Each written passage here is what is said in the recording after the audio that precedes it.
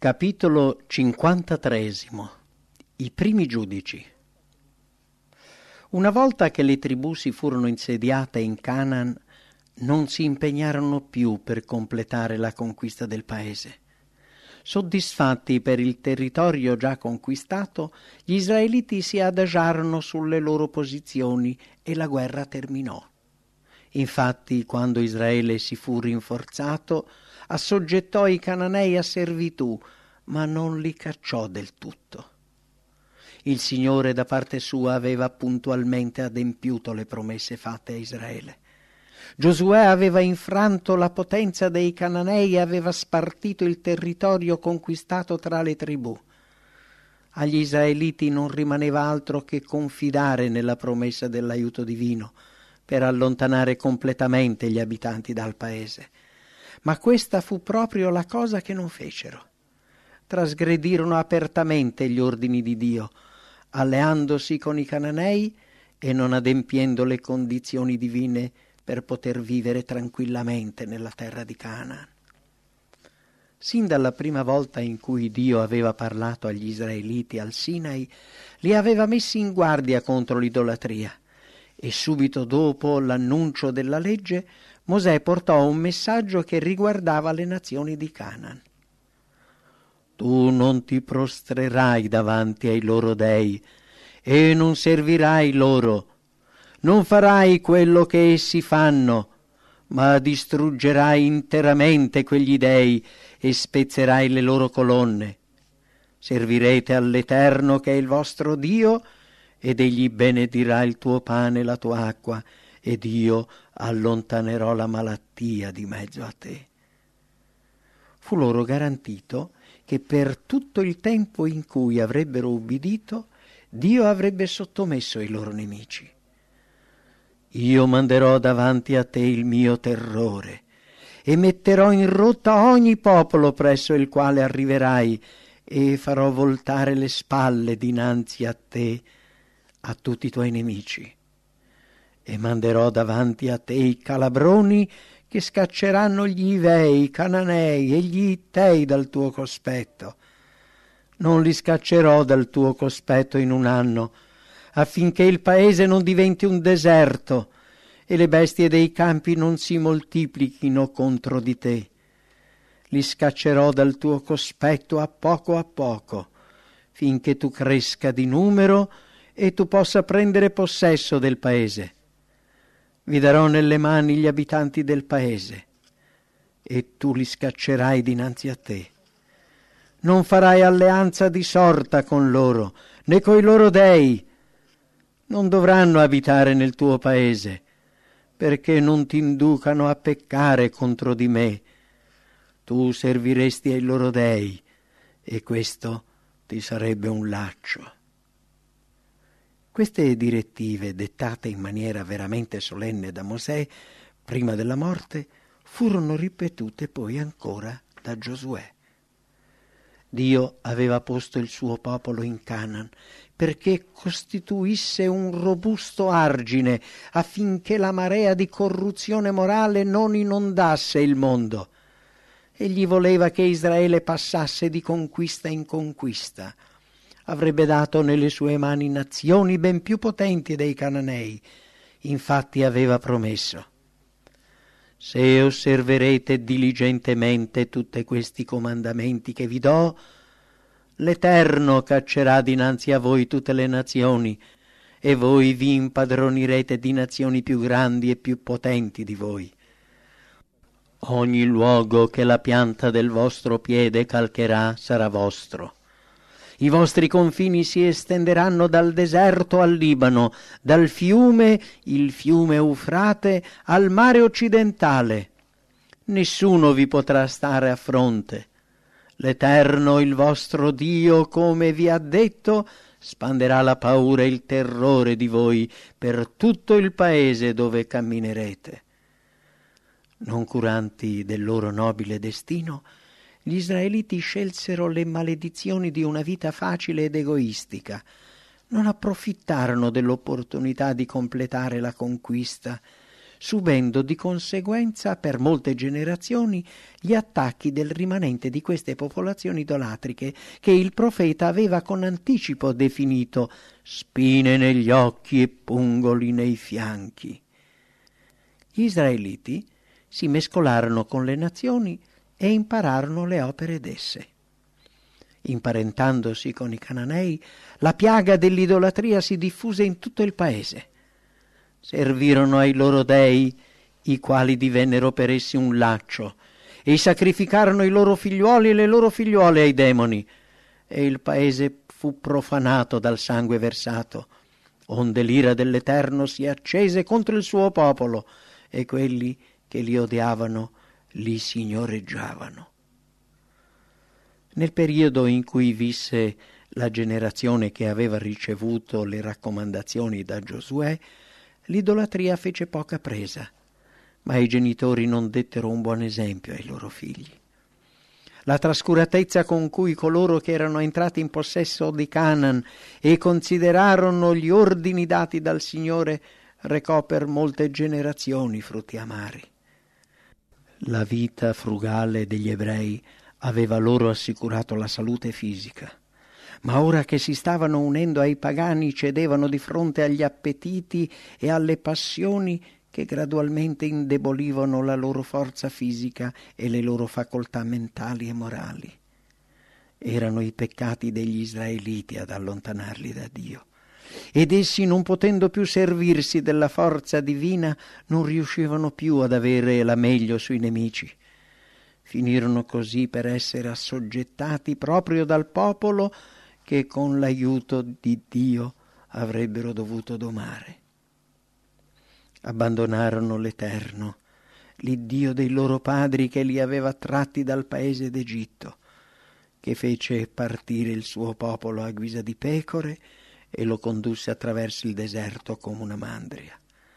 Lo provocarono ad ira coi loro alti luoghi, lo mossero a gelosia con le loro sculture.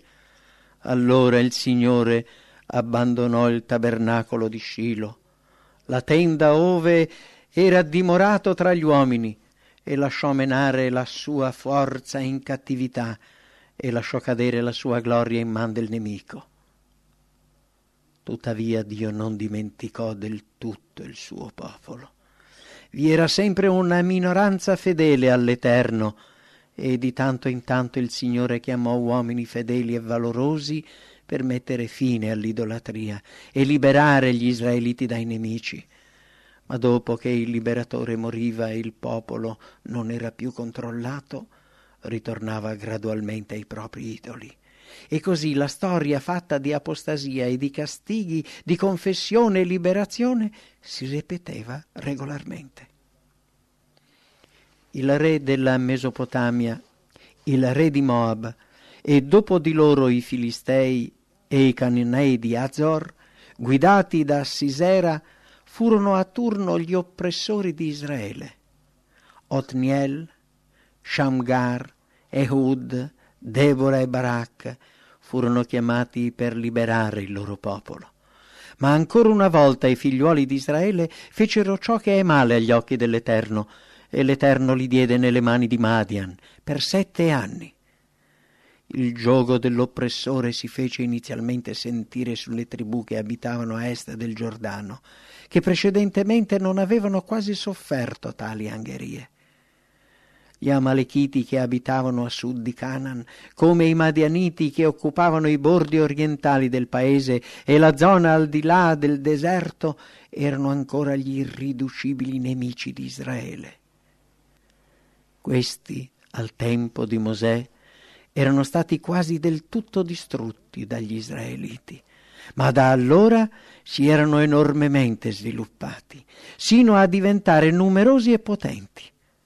Ora che Dio non proteggeva Israele, era giunto per loro l'atteso momento della vendetta.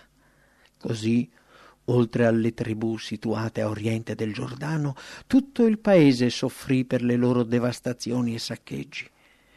I feroci e selvaggi abitanti del deserto, come una moltitudine di locuste, invasero numerosissimi il paese con i loro greggi e mandrie, spandendosi su tutto il paese come una piaga distruttrice, dal fiume Giordano alle pianure dei Filistei. Arrivavano appena iniziava il raccolto e se ne andavano solo quando veniva completato, e dopo aver così devastato i campi tornavano nel deserto.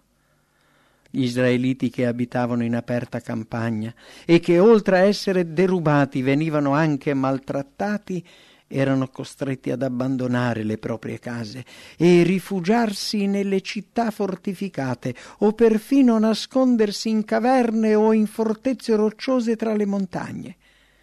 Dopo 7 anni di questa oppressione, gli israeliti ridotti alla miseria prestarono attenzione al rimprovero di Dio, confessarono i loro peccati e Dio suscitò un uomo che li avrebbe aiutati. Gedeone era figlio di Gioas, della tribù di Manasse. Il clan a cui apparteneva questa famiglia non aveva una posizione importante, ma la famiglia di Gioas si era distinta per aver dimostrato coraggio e integrità. Dei suoi figli coraggiosi è detto: ognun d'essi aveva l'aspetto di un figlio del re, ma di loro solo uno era sopravvissuto alla guerra contro i Madianiti, uno che era temuto dagli invasori. Quando Dio chiese a Gedeone di liberare il suo popolo, era il tempo della battitura del grano. Gedeone aveva nascosto una piccola quantità di grano che, non osando trebbiarla nell'aia, aveva ammucchiato presso il torchio da vino. Infatti le vigne in quella stagione non erano prese di mira, perché la vendemmia era ancora lontana. Mentre Gedeone da solo e in segreto si dedicava a questo lavoro, meditava tristemente sulla condizione del suo popolo, pensando al momento in cui sarebbe stato liberato dal giogo dell'oppressore. All'improvviso l'angelo dell'Eterno gli apparve e gli disse: «L'Eterno è teco, o uomo forte e valoroso».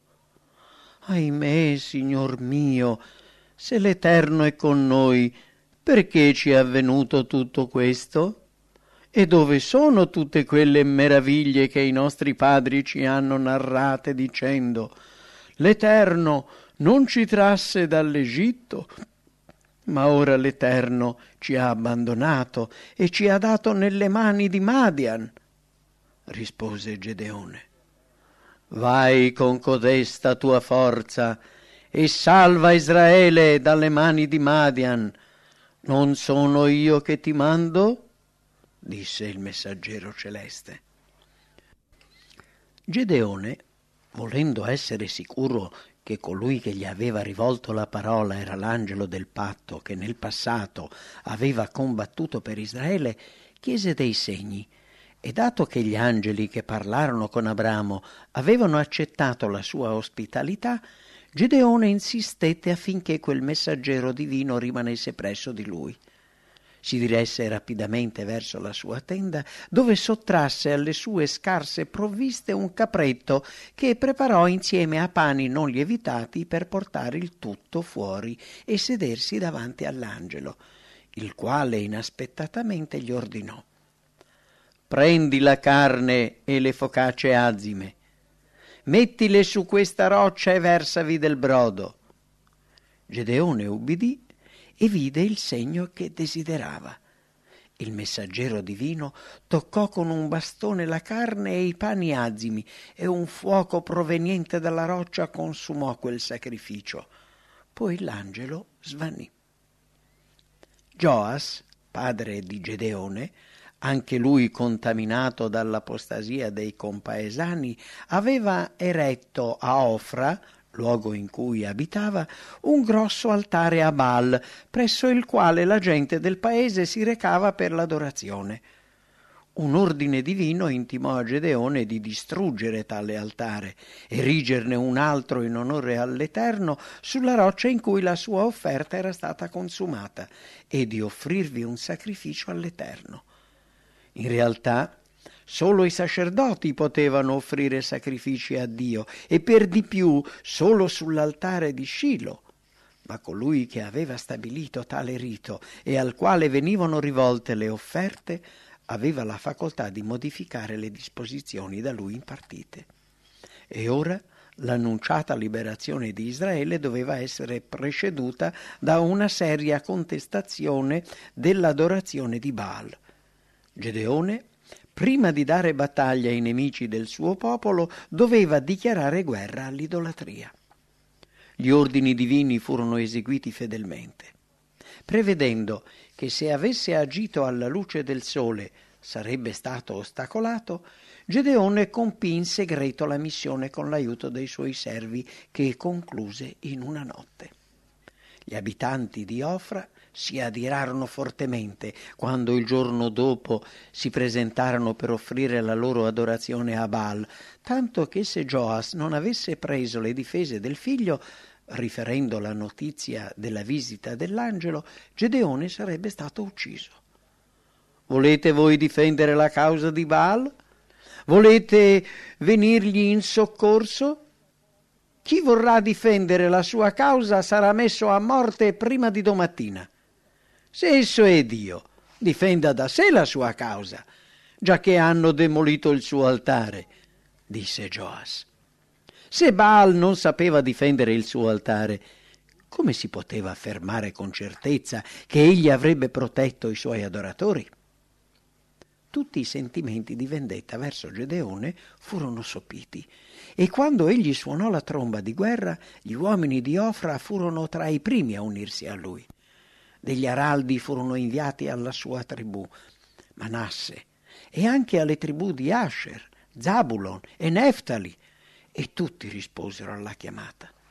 Gedeone, non osando mettersi a capo della schiera senza aver ricevuto un'ulteriore prova dell'approvazione e dell'aiuto divini, pregò dicendo: «Se vuoi salvare Israele per mia mano, come hai detto, ecco, io metterò un vello di lana sull'aia.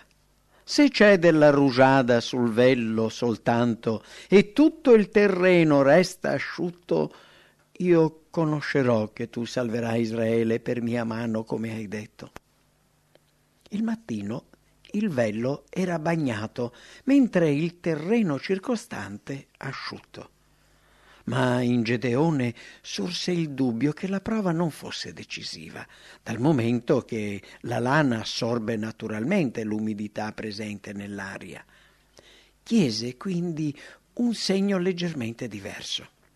L'umidità si sarebbe dovuta depositare solo sul terreno, ma si preoccupò che la sua grande prudenza non dispiacesse a Dio. Anche questa richiesta fu esaudita. Gedeone, incoraggiato da tali segni, organizzò le sue forze per dar battaglia agli invasori. Intanto tutti i Madianiti e gli Amalechiti e i figliuoli dell'Oriente si radunarono, passarono il Giordano e si accamparono nella valle di Israel. L'esercito, agli ordini di Gedeone, era di soli 32.000 uomini. Nonostante il grosso esercito nemico schierato davanti a lui, il Signore gli si avvicinò per dirgli: «La gente che è teco è troppo numerosa perché io dia Madian nelle sue mani. Israele potrebbe vantarsi di fronte a me e dire: la mia mano è quella che mi ha salvato. Or dunque fai proclamar questo, sì che il popolo loda. Chiunque ha paura e trema se ne torni indietro e s'allontani sul monte di Galad». Coloro che non volevano affrontare il pericolo e le difficoltà e i cui interessi terreni erano lontani dall'opera di Dio sarebbero stati causa di debolezza per l'esercito di Israele, anziché di aiuto. Vigeva una legge secondo cui, prima che gli israeliti andassero in battaglia, bisognava rivolgere ai soldati queste domande: «C'è qualcuno che abbia edificata una casa nuova e non l'abbia ancora inaugurata? Vada, torni a casa sua, onde non abbia a morire in battaglia e un altro inauguri la casa. C'è qualcuno che abbia piantato una vigna e non ne abbia goduto il frutto? Vada, torni a casa sua, onde non abbia a morire in battaglia e un altro ne goda il frutto. C'è qualcuno che si sia fidanzato con una donna e non l'abbia ancora presa? Vada, torni a casa, onde non abbia a morire in battaglia e un altro se la prenda. E gli ufficiali parleranno ancora al popolo dicendo: c'è qualcuno che abbia paura e senta venirsi meno il cuore? Vada, torni a casa sua, onde il cuore dei suoi fratelli non abbia ad avvilirsi come il suo. E come gli ufficiali avranno finito di parlare al popolo, costituiranno i capi delle schiere alla testa del popolo.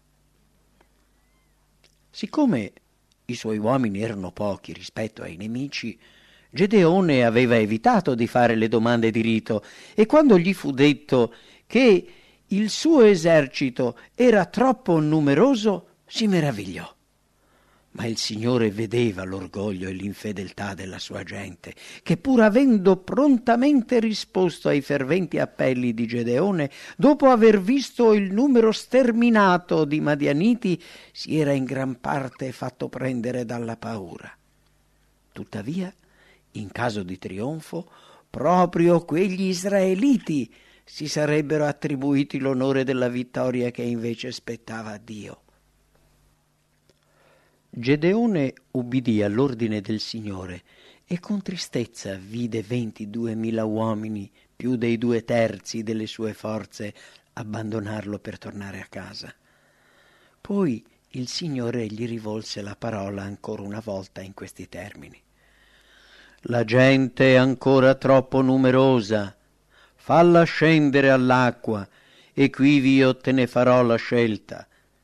Quello al quale ti dirò questo vada teco andrà teco, e quello del quale ti dirò questo non vada teco non andrà. La schiera, che si aspettava di essere condotta all'attacco, fu diretta verso uno specchio d'acqua. Solo pochi furono coloro che bevvero frettolosamente, portando l'acqua alla bocca con le mani mentre procedevano. Tutti gli altri si inginocchiarono per bere con comodo direttamente dalla superficie del corso d'acqua. Coloro che presero l'acqua con le mani, 300 su 10.000, furono scelti, mentre tutti gli altri poterono tornare alle loro case. Spesso gli atti più semplici manifestano il carattere di una persona. Coloro che in tempo di pericolo erano intenti a supplire alle loro necessità non erano uomini di cui ci si potesse fidare in situazioni di emergenza. Nell'opera del Signore non c'è posto per gli indolenti e per coloro che si mostrano indulgenti nei confronti di se stessi. Gli uomini che Dio aveva scelto erano i pochi che non avrebbero permesso che il soddisfacimento delle proprie necessità ritardasse il compimento del loro dovere. I 300 scelti non solo possedevano coraggio e autocontrollo, erano anche uomini di fede. Non si erano lasciati contaminare dall'idolatria e Dio li avrebbe guidati e tramite loro avrebbe guidato Israele. Il successo non dipende dal numero. Dio può compiere una liberazione sia con pochi che con molti. Non è il grande numero che lo onora, ma il carattere di coloro che lo servono. Gli israeliti si accamparono sulla sommità di una collina dalla quale era visibile la valle occupata dagli invasori. Ora i Madianiti, gli Amalechiti e tutti i figliuoli dell'Oriente erano sparsi nella valle come una moltitudine di locuste, e i loro cammelli erano innumerevoli, come l'arena che è sul lido del mare. Gedeone tremava al pensiero del conflitto dell'indomani. Ma il Signore durante la notte gli parlò ordinandogli di scendere col suo servo Pura nell'accampamento dei Madianiti, dove avrebbe udito qualcosa di incoraggiante. Ubbidì e rimase in attesa in silenzio, finché non udì un soldato che riferì al compagno questo suo sogno. Mi pareva che un pantondo d'orzo rotolasse nel campo di Madian, giungesse alla tenda, la investisse in modo da farla cadere, da rovesciarla, da lasciarla atterrata. Questo non è altro che la spada di Gedeone, figliuolo di Gioas, uomo di Israele. Nelle sue mani Dio ha dato Madian e tutto il campo, disse l'amico rincuorando l'ascoltatore nascosto. Gedeone riconobbe in quei Madianiti sconosciuti la voce di Dio e, ritornando al gruppo di uomini rimasti ai suoi ordini, disse: «Levatevi, perché l'Eterno ha dato nelle vostre mani il campo di Madian». Dio suggerì un piano di attacco che fu immediatamente seguito. I 300 dovevano dividersi in 3 gruppi e a ogni uomo doveva essere data una tromba e una torcia nascoste in una brocca di terracotta. Gli uomini dovevano disporsi in modo tale da attaccare il campo dei Madianiti da direzioni diverse. Nel cuore della notte, quando Gedeone suonò il corno di guerra, i 3 gruppi suonarono le trombe, poi ruppero le brocche e, alzando le torce scintillanti, piombarono sul nemico con un terribile grido di guerra. «La spada per l'Eterno e per Gedeone!» I nemici si svegliarono di soprassalto e da ogni parte videro la luce delle torce fiammeggianti, udirono il suono delle trombe e le grida degli attaccanti. Credendosi nelle mani di una forza schiacciante, i Madianiti furono presi dal panico e, urlando selvaggiamente per dare l'allarme, fuggirono per salvarsi la vita. Ma scambiando i propri compagni per nemici, si uccisero l'un l'altro.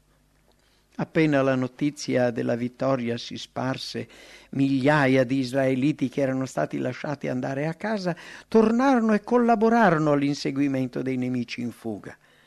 I Madianiti si erano diretti verso il Giordano, sperando di raggiungere il loro territorio al di là del fiume. Gedeone allora mandò dei messaggeri alla tribù di Efraim, invitandoli ad affrontare i fuggitivi ai guadi meridionali.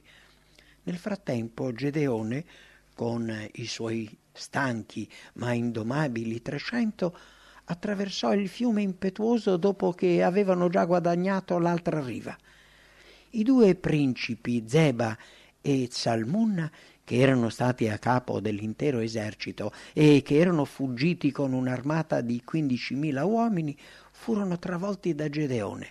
Le loro forze furono completamente disperse e questi furono catturati e uccisi. In questa clamorosa sconfitta caddero non meno di 120.000 invasori. La potenza dei Madianiti fu infranta, tanto che non furono più in grado di muovere guerra a Israele. La notizia della vittoria del Dio di Israele per il popolo si diffuse rapidamente in vaste regioni, e quando le nazioni vicine seppero che mezzi così semplici avevano prevalso su un popolo audace e guerriero, furono prese da un indescrivibile terrore. Il condottiero che Dio aveva scelto per travolgere i Madianiti non occupava nessuna posizione importante in Israele. Non era né un capo, né un sacerdote, né un levita. Si riteneva il più piccolo della casa di suo padre. Ma Dio aveva visto in lui un uomo coraggioso e integro, che non confidava in sé e voleva seguire il Signore. Dio non sempre sceglie per la sua opera uomini di grandissimo talento, ma seleziona coloro di cui si può meglio servire. L'umiltà precede la gloria. Il Signore può operare facilmente attraverso coloro che sono veramente coscienti della propria insufficienza e che hanno fiducia in Dio, loro guida e loro forza. Egli li renderà forti unendo la propria forza alla loro debolezza e saggi unendo la propria sapienza alla loro ignoranza. Se il suo popolo fosse profondamente umile, Dio potrebbe fare molto per lui, ma sono pochi coloro a cui possono essere affidate grosse responsabilità e grandi successi senza che essi dimentichino di dipendere da Dio e confidino in se stessi. È questo il motivo per cui quando il Signore sceglie i suoi strumenti, tralascia quelli che il mondo considera grandi, ricchi di talenti e brillanti. Essi troppo spesso sono orgogliosi e si ritengono autosufficienti. Ritengono di poter agire senza ricevere consigli da Dio. Il semplice squillo di tromba da parte della schiera di Giosuè intorno a Gerico prima e dei 300 di Gedeone davanti agli eserciti di Madian poi fu sufficiente per travolgere con la potenza di Dio il potente nemico. I sistemi più perfetti che gli uomini possono mai escogitare, se privi della potenza e della saggezza di Dio, si dimostreranno un fallimento, mentre i metodi meno brillanti avranno successo se scelti da Dio ed eseguiti con umiltà e fede. Confidare in Dio e ubbidire alla sua volontà è essenziale al cristiano nella sua guerra spirituale, come lo fu per Gedeone e Giosuè nella loro battaglia contro i Cananei. Manifestando ancora una volta la sua potenza in favore degli israeliti, Dio voleva insegnare loro ad avere fede in Lui e a cercare con fiducia il suo aiuto in ogni situazione difficile. Anche oggi Dio è disposto a collaborare con il suo popolo per compiere grandi cose attraverso deboli strumenti. Tutto il cielo attende che noi invochiamo la saggezza e la forza divine. Dio può fare infinitamente al di là di quello che domandiamo o pensiamo. Gedeone inseguì i nemici per ricevere poi da parte dei suoi compatrioti rimproveri e accuse. Quando gli israeliti, ubbidendo alla chiamata di Gedeone, si radunarono per combattere contro i Madianiti, i discendenti di Efraim, temendo che l'impresa risultasse pericolosa, rimasero indietro e siccome Gedeone non rivolse loro nessun appello, si avvalsero di tale scusa per non unirsi ai loro fratelli. Quando però seppero che Israele aveva trionfato, la loro mancata partecipazione divenne motivo di invidia. È vero che quando i Madianiti furono messi in rotta, questi, dietro ordine di Gedeone, bloccarono i guadi del Giordano, impedendo che i fuggitivi scappassero e uccidendo molti nemici, compresi i 2 principi Oreb e Zeb, e che quindi continuarono la battaglia favorendo una completa vittoria. Ma nonostante ciò essi erano gelosi e arrabbiati, come se Gedeone avesse agito di propria iniziativa. Non seppero vedere nel trionfo di Israele la mano di Dio e non apprezzarono la sua potenza e misericordia che li aveva liberati. Proprio per questo essi erano indegni di essere scelti come suoi strumenti particolari. Quando gli Efraimiti tornarono dalla vittoria col bottino, rimproverarono aspramente Gedeone, dicendogli: «Che azione è questa che tu ci hai fatto, non chiamandoci quando tu sei andato contro Madian?» «Che ho fatto io al paragon di voi?» disse Gedeone. «La racimolatura d'Efraim non vale essa più della vendemmia d'Abiezer? Iddio v'ha dato nelle mani i principi di Madian, Oreb e Zeb. Che dunque ho potuto far io al paragon di voi?» Quella gelosia poteva facilmente sfociare in contesa e portare alla lotta e allo spargimento di sangue, ma la modesta risposta di Gedeone calmò l'ira degli uomini d'Efraim, che tornarono in pace alle loro case. Fermo e intransigente sui principi, questo valente guerriero dette prova di una rara sagacia. Gli israeliti manifestarono la loro gratitudine a Gedeone per averli liberati dai Madianiti, proponendogli di diventare loro re e offrendo il trono ai suoi discendenti.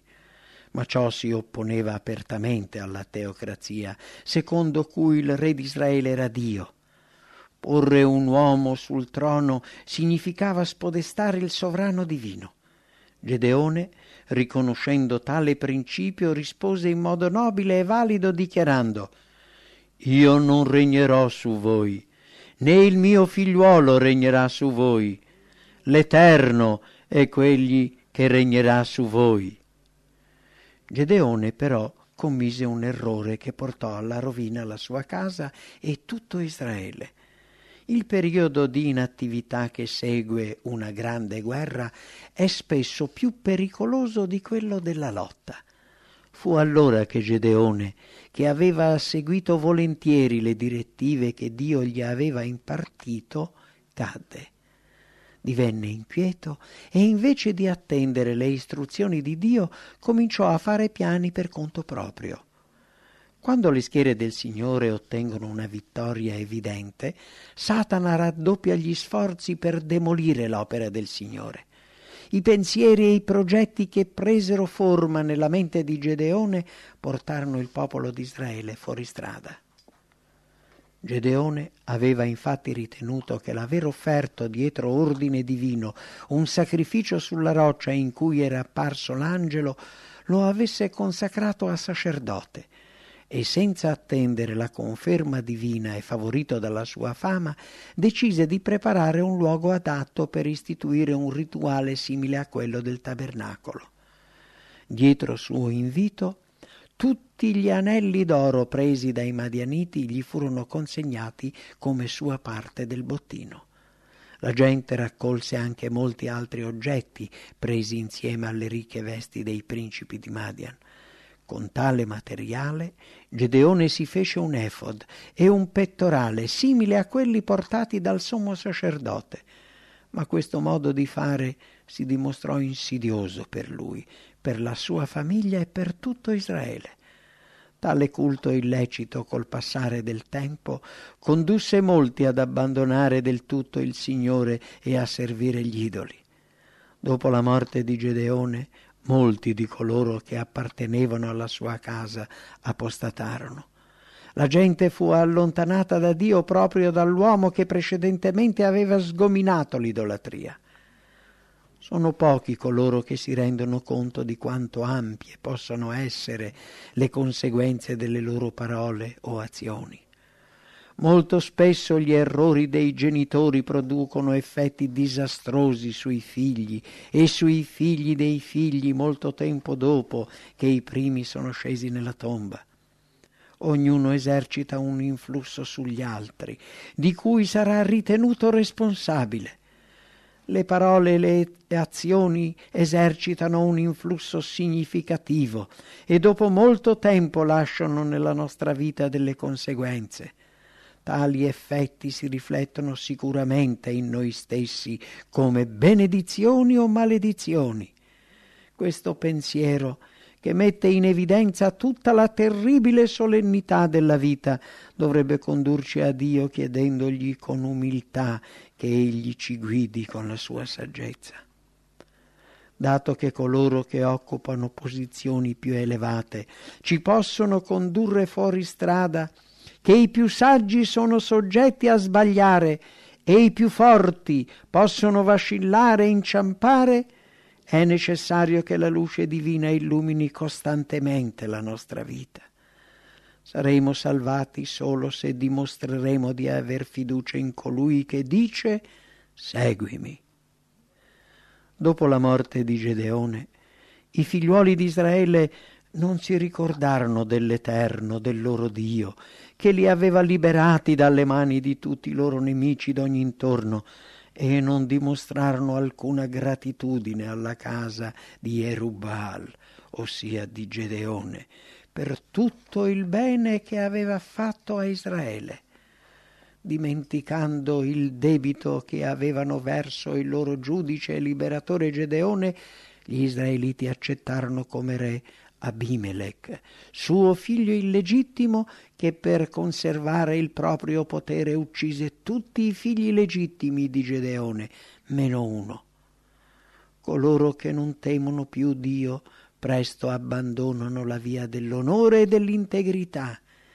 Chi tiene in considerazione la misericordia del Signore apprezzerà anche coloro dei quali, come Gedeone, Dio si serve per benedire il suo popolo.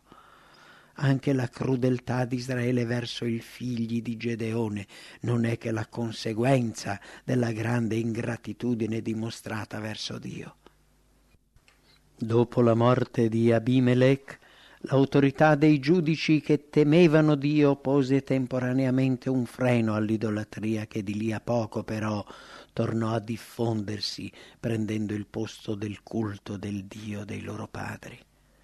Nelle tribù settentrionali erano molti coloro che adoravano le divinità di Siria e di Sidone. Le tribù di sud-ovest seguivano gli idoli dei Filistei e quelle a est gli dei di Moab e di Ammon, ma all'apostasia seguì rapidamente la punizione. Gli Ammoniti soggiogarono le tribù orientali e dopo aver attraversato il Giordano invasero il territorio di Giuda e di Efraim. A occidente i Filistei, che abitavano la pianura lungo il mare, invasero il territorio di Israele bruciando e saccheggiando tutto. Ancora una volta sembrava che Israele fosse abbandonato in mano di nemici potenti e implacabili. Ma una volta ancora gli israeliti invocarono l'aiuto di colui che avevano abbandonato e insultato. I figliuoli di Israele gridarono all'Eterno dicendo: «Abbiamo peccato contro di te, perché abbiamo abbandonato il nostro Dio e abbiamo servito agli idoli Baal». Il dolore non aveva provocato un vero pentimento. La gente si lamentava perché per i loro peccati dovevano soffrire e non per il fatto di aver disonorato Dio trasgredendo la sua santa legge. Il vero pentimento è qualcosa di più che la tristezza per il peccato, è l'abbandono completo del peccato. La risposta del Signore pervenne loro attraverso un suo profeta. «Non vi ho liberato dagli egiziani, dagli amorei, dai figliuoli di Ammone e dai filistei? Quando i sidoniti, gli amalechiti e i maoniti vi opprimevano e voi gridaste a me, non vi liberai io dalle loro mani? Eppure m'avete abbandonato e avete servito ad altri dei, perciò io non vi libererò più. Andate a gridare agli dei che avete scelto, vi salvino essi nel tempo della vostra angoscia». Queste solenni e terribili parole ci ricordano un'altra immagine, il gran giudizio finale di Dio, quando coloro che hanno respinto la misericordia divina e disprezzata la sua grazia dovranno confrontarsi con la sua giustizia. A quel tribunale dovranno render conto coloro che hanno dedicato i talenti che Dio aveva loro dato, tempo, mezzi, intelletto per servire agli dei di questo mondo. Coloro che hanno dimenticato il loro vero e amorevole amico per i propri vantaggi e per seguire i piaceri mondani, costoro hanno a volte desiderato di tornare a Dio, ma il mondo con le sue follie e inganni ha distolto la loro attenzione. I divertimenti frivoli, la vanità nel vestire, l'indulgenza nel mangiare hanno indurito il cuore e reso insensibile la loro coscienza, così che la voce della verità non è stata udita. Il dovere è stato disprezzato, stimando poca cosa ciò che ha valore infinito, finché svanisce ogni desiderio di sacrificarsi per colui che ha dato tanto per l'uomo. Essi, nel momento della messe, raccoglieranno ciò che hanno seminato. Il Signore ha detto: «Ma poiché, quando v'ho chiamato, avete rifiutato d'ascoltare, Quando ho steso la mano nessuno vi ha badato, anzi avete respinto ogni mio consiglio e della mia correzione non ne avete voluto sapere. Quando lo spavento vi piomberà addosso come una tempesta, quando la sventura vi investirà come un uragano e vi cadranno addosso la distretta e l'angoscia, allora mi chiameranno, ma io non risponderò. Mi cercheranno con premura, ma non mi troveranno, poiché hanno odiato la scienza e non hanno scelto il timore dell'Eterno, e non hanno voluto sapere dei miei consigli, e hanno disdegnato ogni mia riprensione. Si pasceranno del frutto della loro condotta e saranno saziati dai loro propri consigli. Ma chi m'ascolta se ne starà al sicuro, sarà tranquillo, senza paura d'alcun male. Gli israeliti questa volta si umiliarono davanti a Dio e tolsero di mezzo a loro gli dei stranieri e servirono all'Eterno. E il Signore nella sua misericordia fu addolorato per l'afflizione di Israele. È veramente longanime Dio. Quando il suo popolo abbandonò i peccati che gli avevano precluso la sua presenza, egli ascoltò le loro preghiere, esaudendole subito. Fu suscitato un liberatore, Jefte, un Galaadita, che mosse guerra agli Ammoniti e ne piegò la forza. Questa volta Israele aveva subito l'oppressione dei nemici per 18 anni. Ma purtroppo ancora una volta la lezione insegnata attraverso la sofferenza venne dimenticata. E quando il Signore vide che il suo popolo era tornato a compiere il male, permise che fosse oppresso da un potente nemico, i Filistei. Gli israeliti per anni furono costantemente attaccati da questo popolo crudele e guerriero e di tanto in tanto completamente soggiogati. Si erano uniti a questa gente idolatra, condividendone i divertimenti e il culto, fino ad avere gli stessi pensieri e interessi. In questo modo coloro che si professavano amici di Israele divennero i loro più duri nemici e cercarono con ogni mezzo di distruggerli.